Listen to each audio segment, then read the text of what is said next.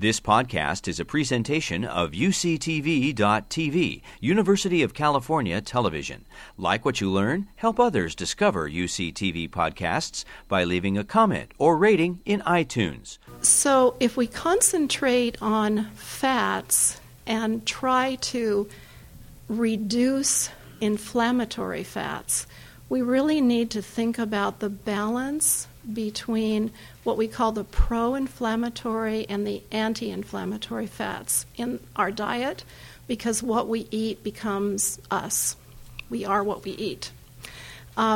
So the challenge that we have today is that we get about 16 to 1 pro-inflammatory fats to anti-inflammatory fats. And we'd be much better off if our ratio was down to 4 to 1.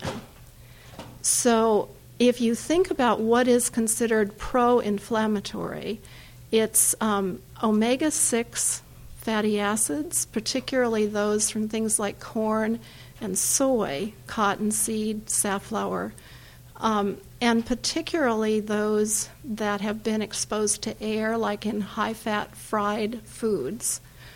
But also to think about what has changed in terms of the fat that's in the animals that we eat. Because animals that have been on pasture and are eating grass up till the time that they're killed and eaten have many more of these anti-inflammatory fats in them. When they go into a feedlot and are fed corn and soy, the type of fat in their carcass changes. The anti-inflammatory fats are the omega-3s. We think of those as our fish oils. So we get them from fish and we get them from seafood, but we also get them from chia and from flax seeds. And we get them from what are called pastured livestock. And this term you see on the slide says grass-finished, because if you look at beef and it says grass-fed, they can put that label on any kind of beef because it's all been grass-fed.